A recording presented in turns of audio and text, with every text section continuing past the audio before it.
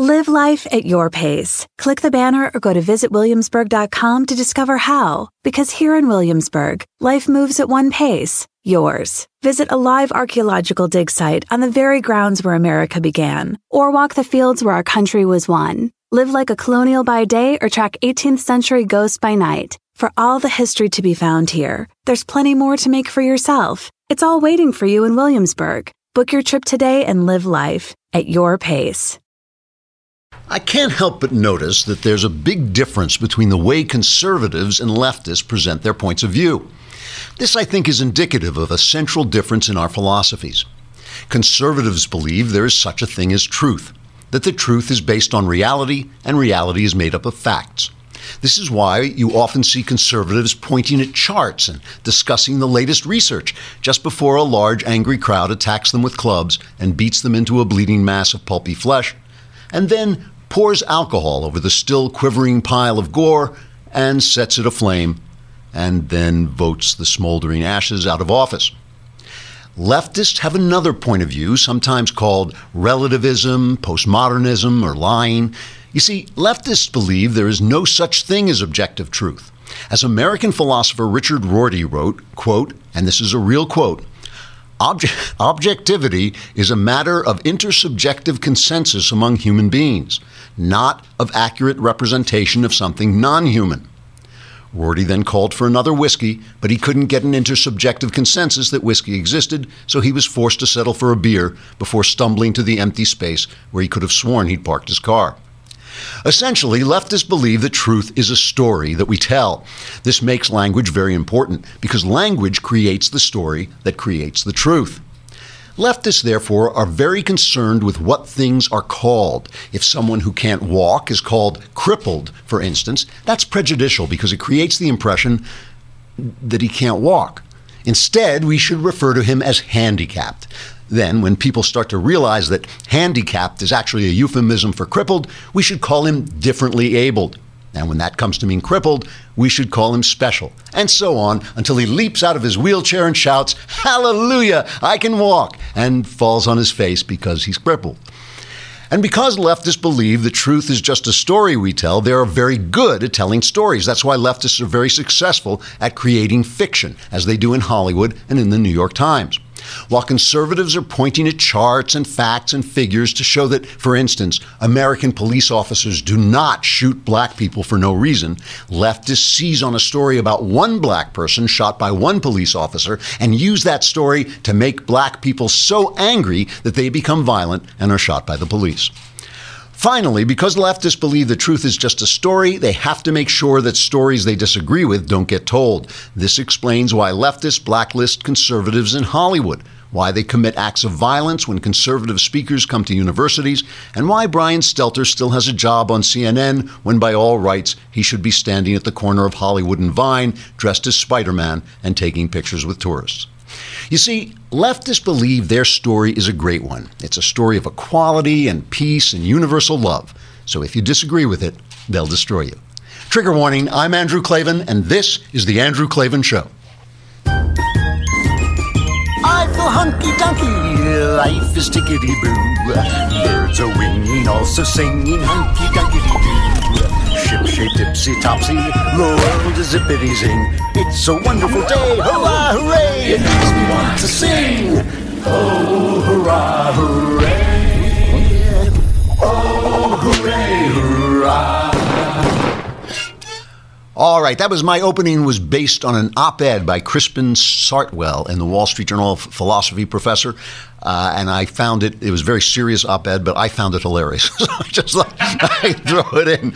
All right, we have another new sponsor. I'm so happy to have them, Movement, although they left out all the vowels for some reason. It's MVMT. And if we find the vowels, we'll put them back. But it's pronounced Movement, and it is Movement Watches. And this is a great sponsor for me because I'm a watch fanatic. I'll tell you the only time I ever broke a promise to my wife was about a watch. I'll tell you, this is true.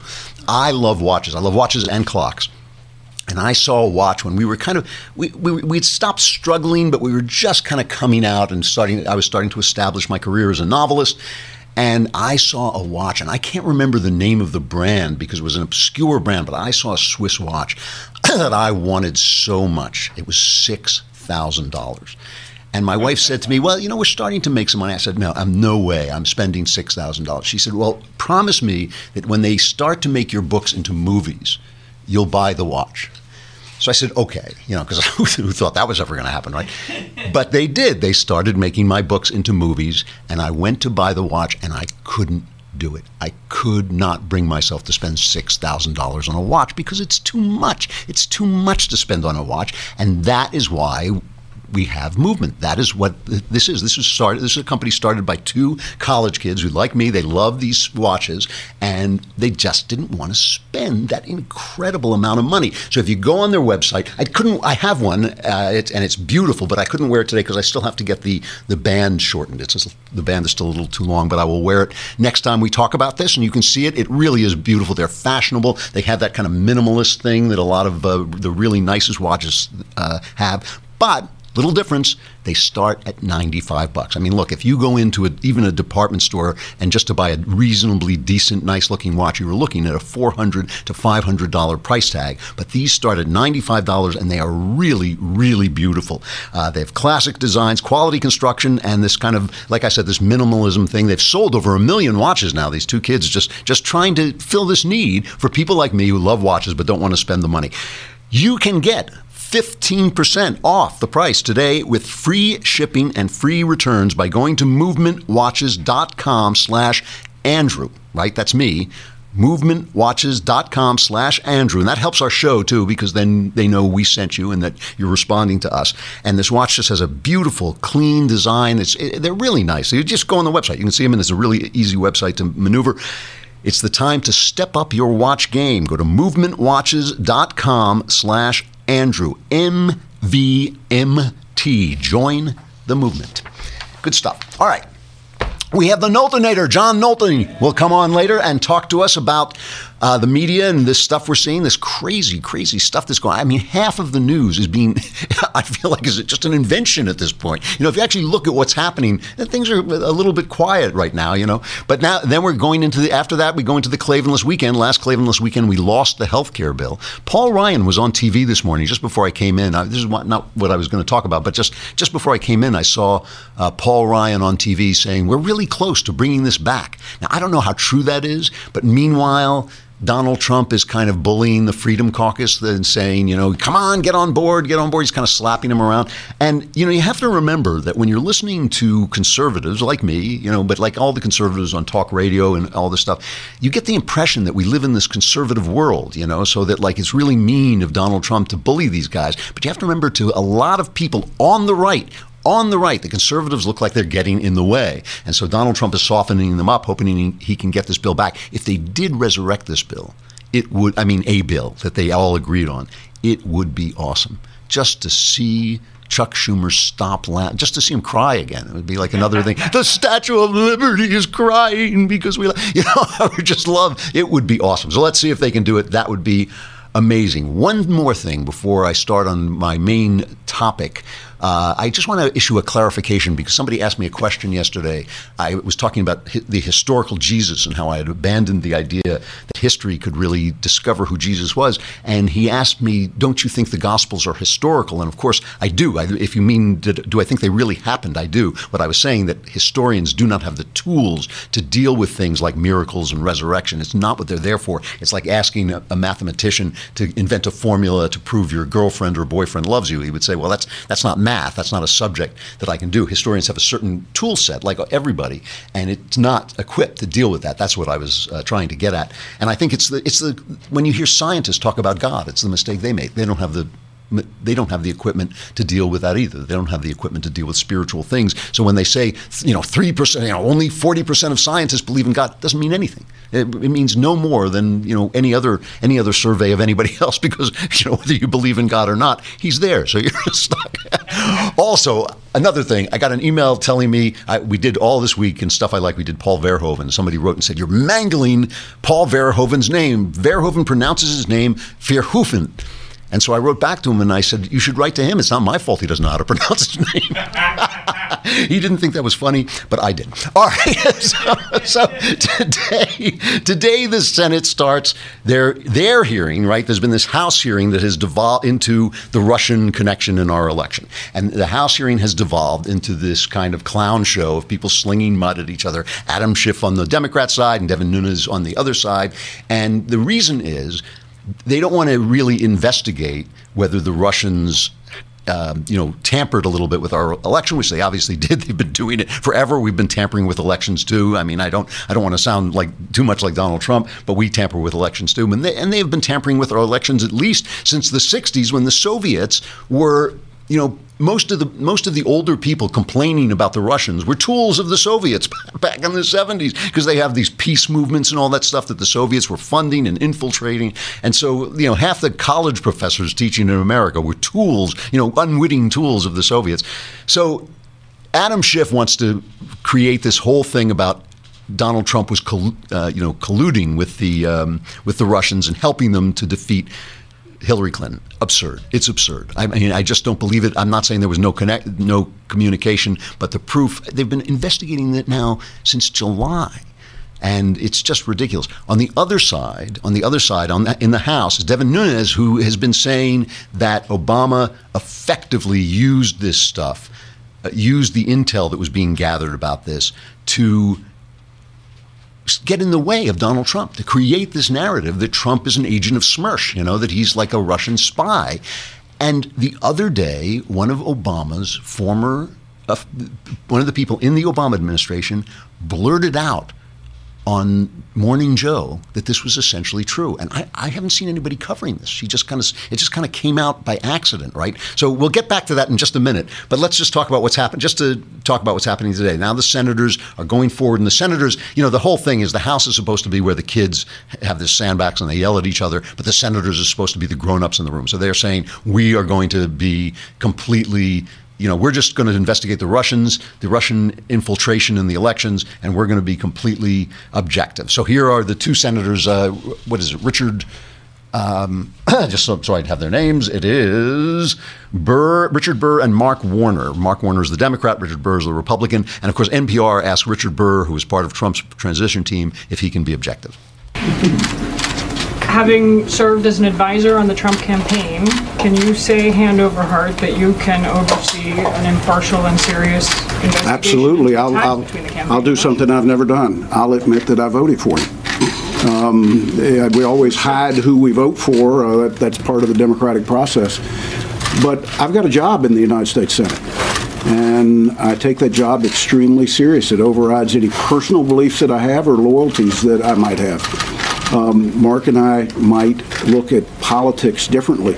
We don't look at the responsibilities we have on the committee differently, and that's to earn the trust and the respect of the intelligence community so they feel open and good about sharing information with us, because that enables us to do our oversight job that much better. And let me just say that. I have confidence in Richard Burr that we, together with the members of our committee, are going to get to the bottom of this.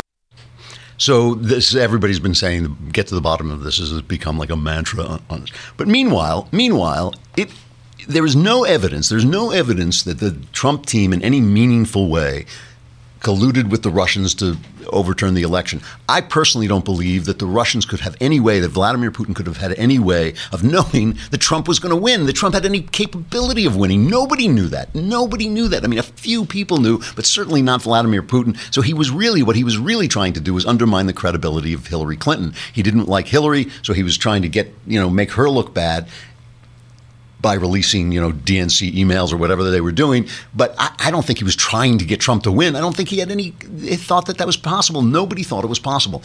But the real crime, the one thing that we know is a crime, is the leaking of Michael Flynn's name from a wiretapped, a wiretap conversation with the Russian ambassador. You're allowed to wiretap the Russian ambassador, but if an American gets caught up in that, you have to mask his name. And they unmasked it. And obviously, the Obama administration made this easier to do by disseminating the unmasked information to people. All right. So I mentioned this yesterday. Michael Doran wrote this great piece in The Hill. He says the leaking of Flynn's name was part of what can only be described as a White House campaign to hype the Russian threat, and at the same time to depict Trump as Vladimir Putin's Manchurian Syrian candidate. On December 29th, Obama announced sanctions against Russia as retribution for its hacking activities. From that date until Trump's inauguration, the White House aggressively pumped into the media two streams of information, one about Russian hacking, the other about Trump's Russia connection. In the hands of sympathetic reporters, the two streams blended into one. That is what they were doing.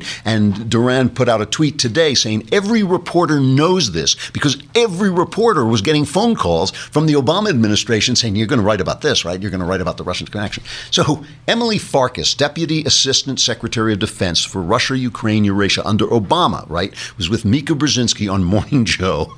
And if you watch this, if you're watching this on video, watch her eyes, because as she's speaking, you can tell she's thinking, wait, should I be saying this?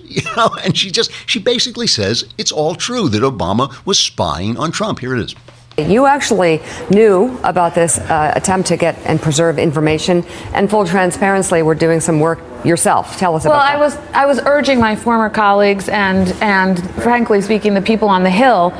It was more actually aimed at telling the Hill people, get as much information as you can, get as much intelligence as you can before President Obama leaves the administration, because I had a fear that somehow that information would disappear with the senior people who left. So it would be hidden away in the bureaucracy, that the Trump folks, if they found out how we knew what we knew about the Trump staff's dealing with Russians, that they would try to compromise those sources and methods, meaning we would no longer have access to that intelligence. So I became very worried because not enough was coming out into the open, and I knew that there was more.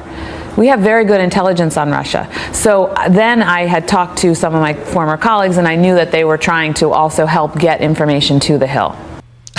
All of this was leaking out into the press until the moment when Donald Trump tweeted, they wiretapped me at Trump Tower, and then all of a sudden, no, that didn't happen. But essentially they were spying on. So Reince Priebus goes on Hugh Hewitt this morning, and this is just an audio clip from the show, and Hugh asks him about this, and Priebus can't believe he heard it. He can't even. That's why I think that's why nobody's talking about it, is nobody can actually believe it happened.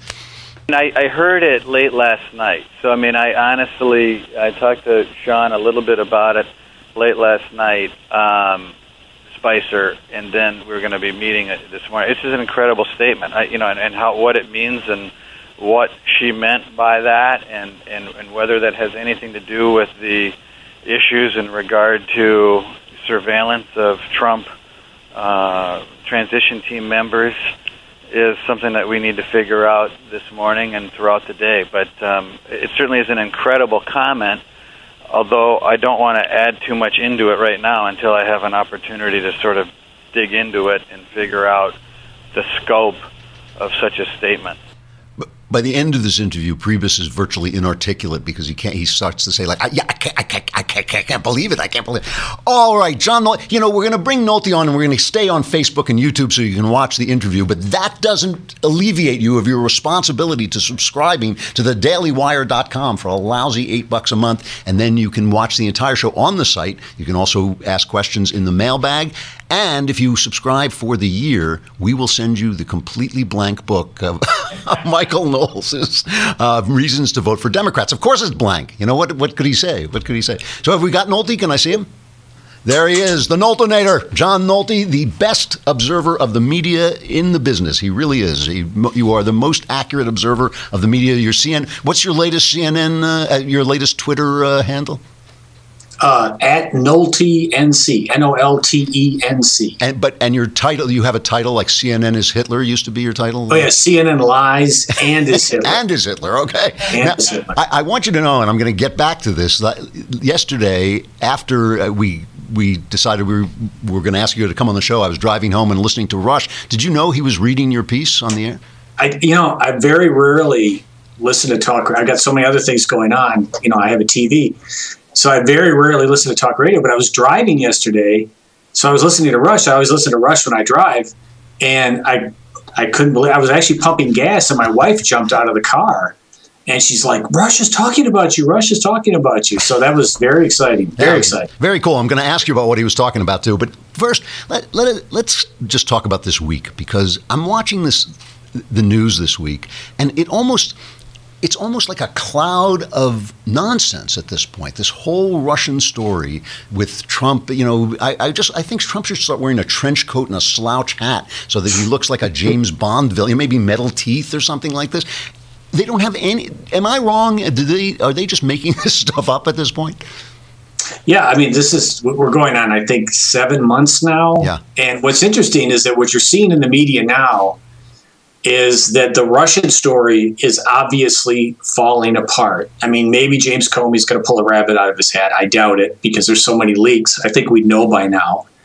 But the Russian story is falling apart, but the story that's coming together is the story about Obama's surveilling of Trump. And I think it was illegal. It was certainly unethical. And that story is coming together. So you have the media pretending the Russian story is oh, this is hot. And at the same time, they're trying to wish the surveillance story away into the cornfield. Or what they're trying to do is they're trying to conflate the two stories to discredit the surveillance story, and that's not working very well. And I don't think it's going to work. I think that once the Russian story is done, and the Senate's having hearings now, and probably within about 10 days, this is all going to be over. Then you're going to have, maybe the Republicans will take advantage of the fact that they won some elections, and they'll then do some hearings on this surveillance. And that tape that just came out, which is I think from early in March, of that Obama surrogate bragging about having the surveillance and getting it to partisans on Capitol Hill, who in turn were leaking it to the media, which is illegal. It's a violation of the Espionage Act. That is huge. And you watch the woman who's talking out of turn, and you're right. You look at her eyes; she can kind of tell. You can kind of tell she knew it. But look at Mika.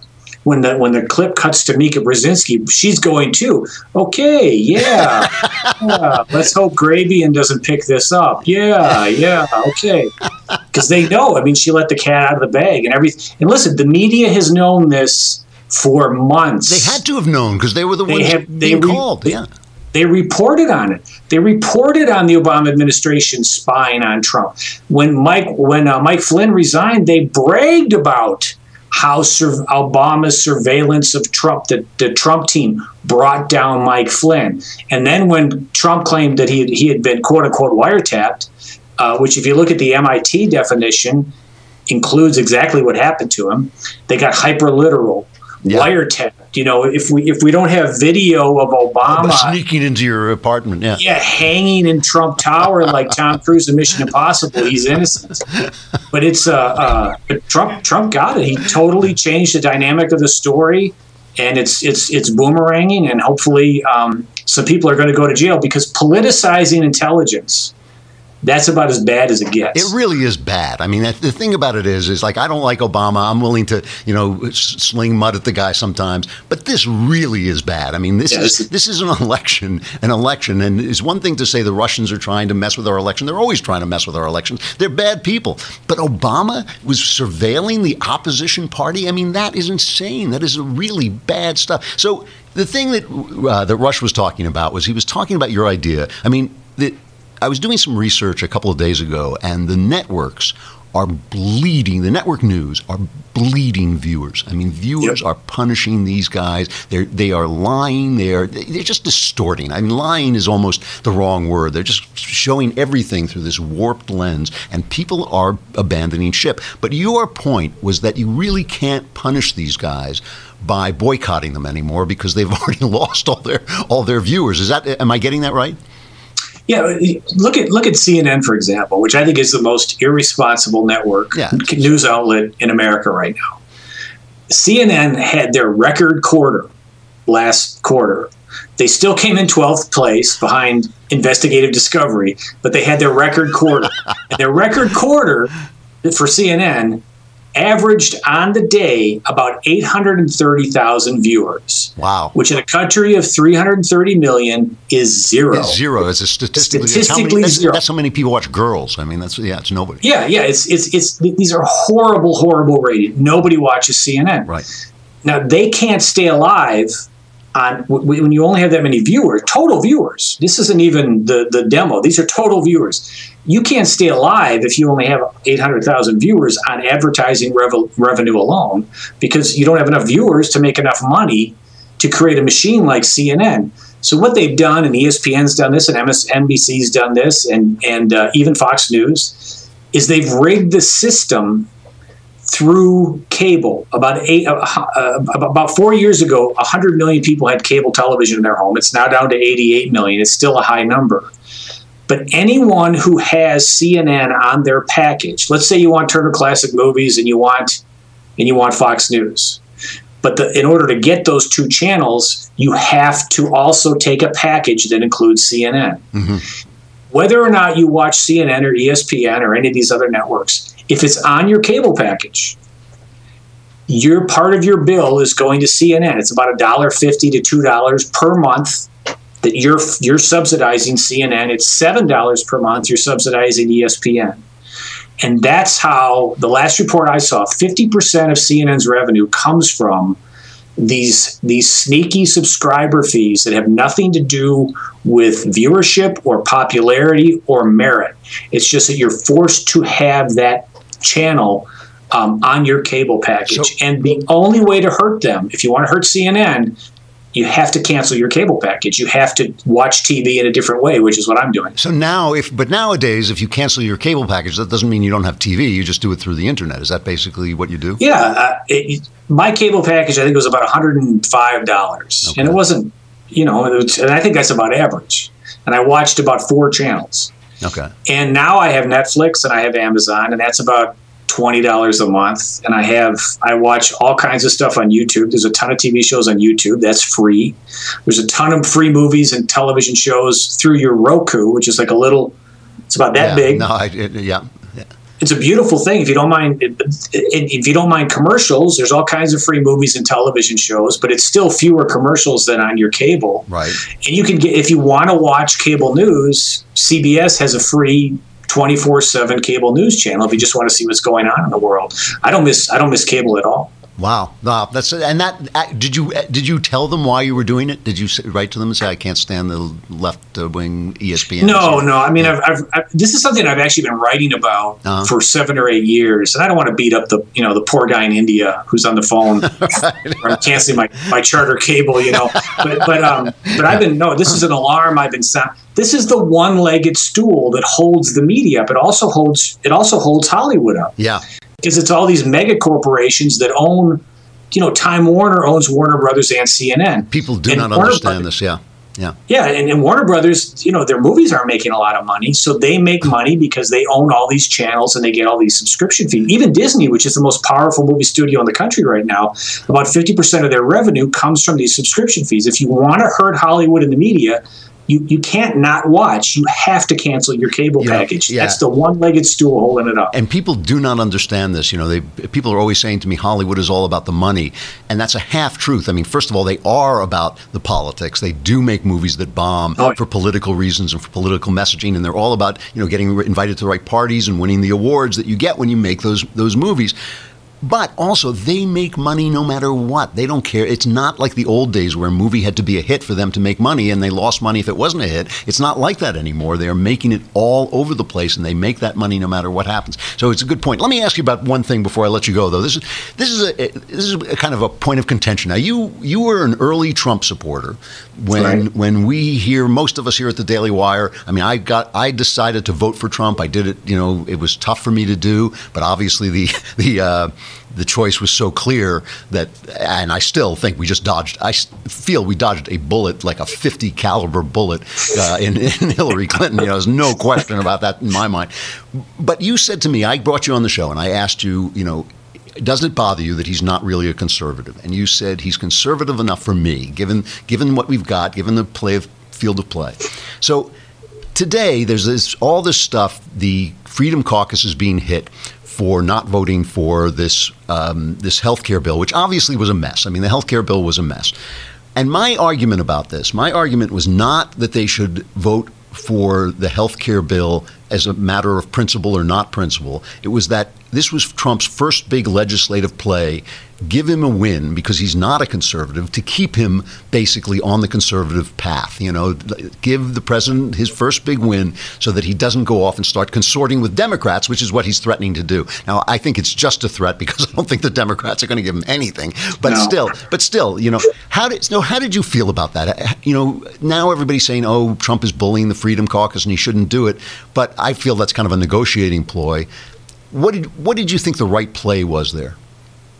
I have to say that I hated the health care bill. Me too. Yeah. And I'm not saying this to flatter you, but it wasn't until I read your piece that I kind of understood the argument for it, because I read your piece about why this was probably a very bad thing to vote against it. And maybe it's a very good example of Republicans killing the good in pursuit of the perfect. Right. And so it kind of, and I'm not really a policy person, so I probably should have shut my mouth about the healthcare bill on Twitter because I don't really follow policy. It bores me. But just on its face, it just looked bad. But then I read your piece and I thought, well, you know what? Maybe they should have gone for this. Maybe the good is worth it, and we shouldn't be pursuing the perfect at the expense of it. But I agree with you on him going after the Freedom Caucus. What I'm seeing in him is the same thing Bill Clinton did, triangulation. Right. It's a negotiating ploy. And my guess is that what they're trying to do under the radar is they have to repeal Obamacare. They have to. They promised us it for 7 years. Yeah. And I think now we got a taste of what failure looks like, and we're all a little bummed, even those of us that were against the bill. So he's triangulating a bit now, and it sounds like below the radar, they're trying to get everybody together, and without the media focusing on them constantly and trying to disrupt the bill, because that's all the media was trying to do during the whole thing, was trying to disrupt everything and talk about how bad it was. And if they can come to an agreement below the radar. The other dumb thing they did was setting a deadline. Yes, that was dumb. I agree with you. That was just the dumbest thing ever. So I think they're trying to do it right now. So that's what I think is going on now. And it wouldn't surprise me if, by the end of next week, that it looks like we're going to repeal Obamacare. And really, if they could just get rid of the mandate. Yep. That's what I mean. We get rid of the mandate and the taxes and all this stuff, and the rest will take care of itself in a lot of ways. If they resurrect this thing, it will be hilarious because the smile on Schumer and Pelosi's face, I have to say, it was like a dagger in my heart. In Chuck Todd's face. Yeah, I know. Maggie Haberman's face and Jim Tapper's face and Chris Coleman, just slap it off their face. Yes, it was. The media was exhilarated. Yeah. And it just bummed me out for a day, and I'm hard to bum out. Yeah, me too. I know it did bother me too, and I think that you got to play politics. It doesn't help for conservatives to say, oh, this rotten Trump. The never Trumpers are always saying this rotten Trump. He's really a liberal. Well, if that's true, then you got to play for the conservative stuff you can get. You got to live in. Right. I'm a big fan of reality, which is one of the reasons I hate the media, because I think it really has become a cloud of fantasy, a cloud of this whole thing about fake news. It's all fake news as far as I'm concerned. Until they start to get some conservatives in there to at least balance the view in house. Yeah, and then what does NBC do? They hire Josh Earnest. I know.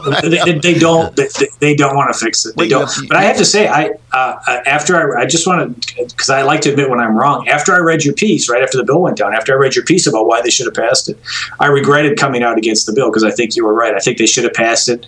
I think it was worthwhile. There was enough good stuff in there that they should have passed it. And also, by not passing it, they probably hurt our chances at tax reform because of all the savings that was in there. I know. Politics is tough. It's a tough game. All right, John Nolte, the Noltenator, great to see you, and I hope you come back soon. Anytime. Thank you. All right, thanks a lot.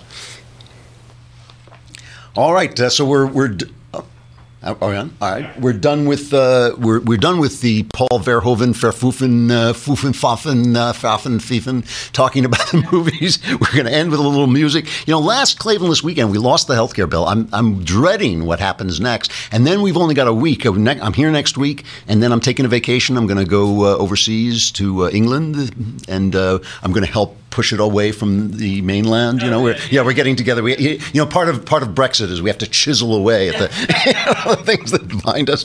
But I got to end with one of my favorite singers. I don't think I've ever played her before.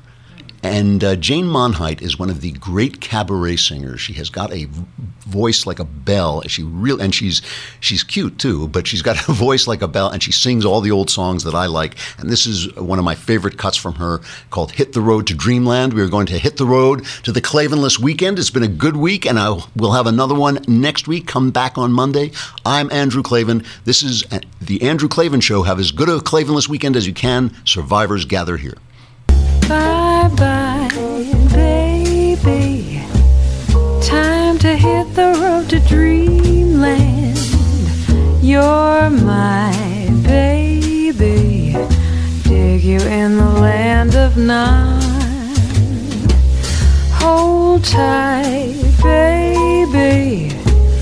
We'll be swinging up in dreamland all night, baby, where the little cherubs trot.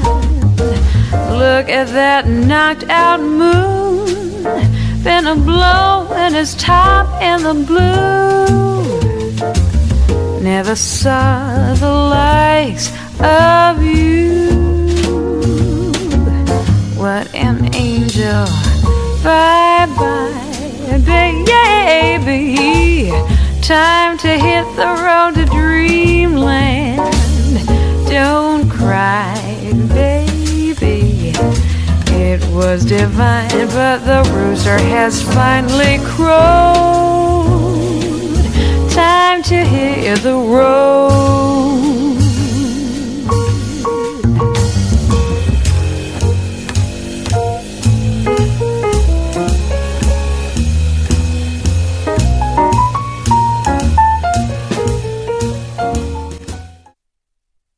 Caesars Sportsbook is the only sportsbook app with Caesars Rewards. That means win or lose, every bet brings you closer to the types of perks only Caesars can offer, like hotel stays at over 50 iconic destinations, bonus bets, daily profit boosts, tickets to the game, dining, and so much more. Whether you're a new or existing customer, Caesars Sportsbook is always rewarding. Must be 21. Gambling problem? Call 1-800-GAMBLER. Caesars Sportsbook. Don't just spectate, participate.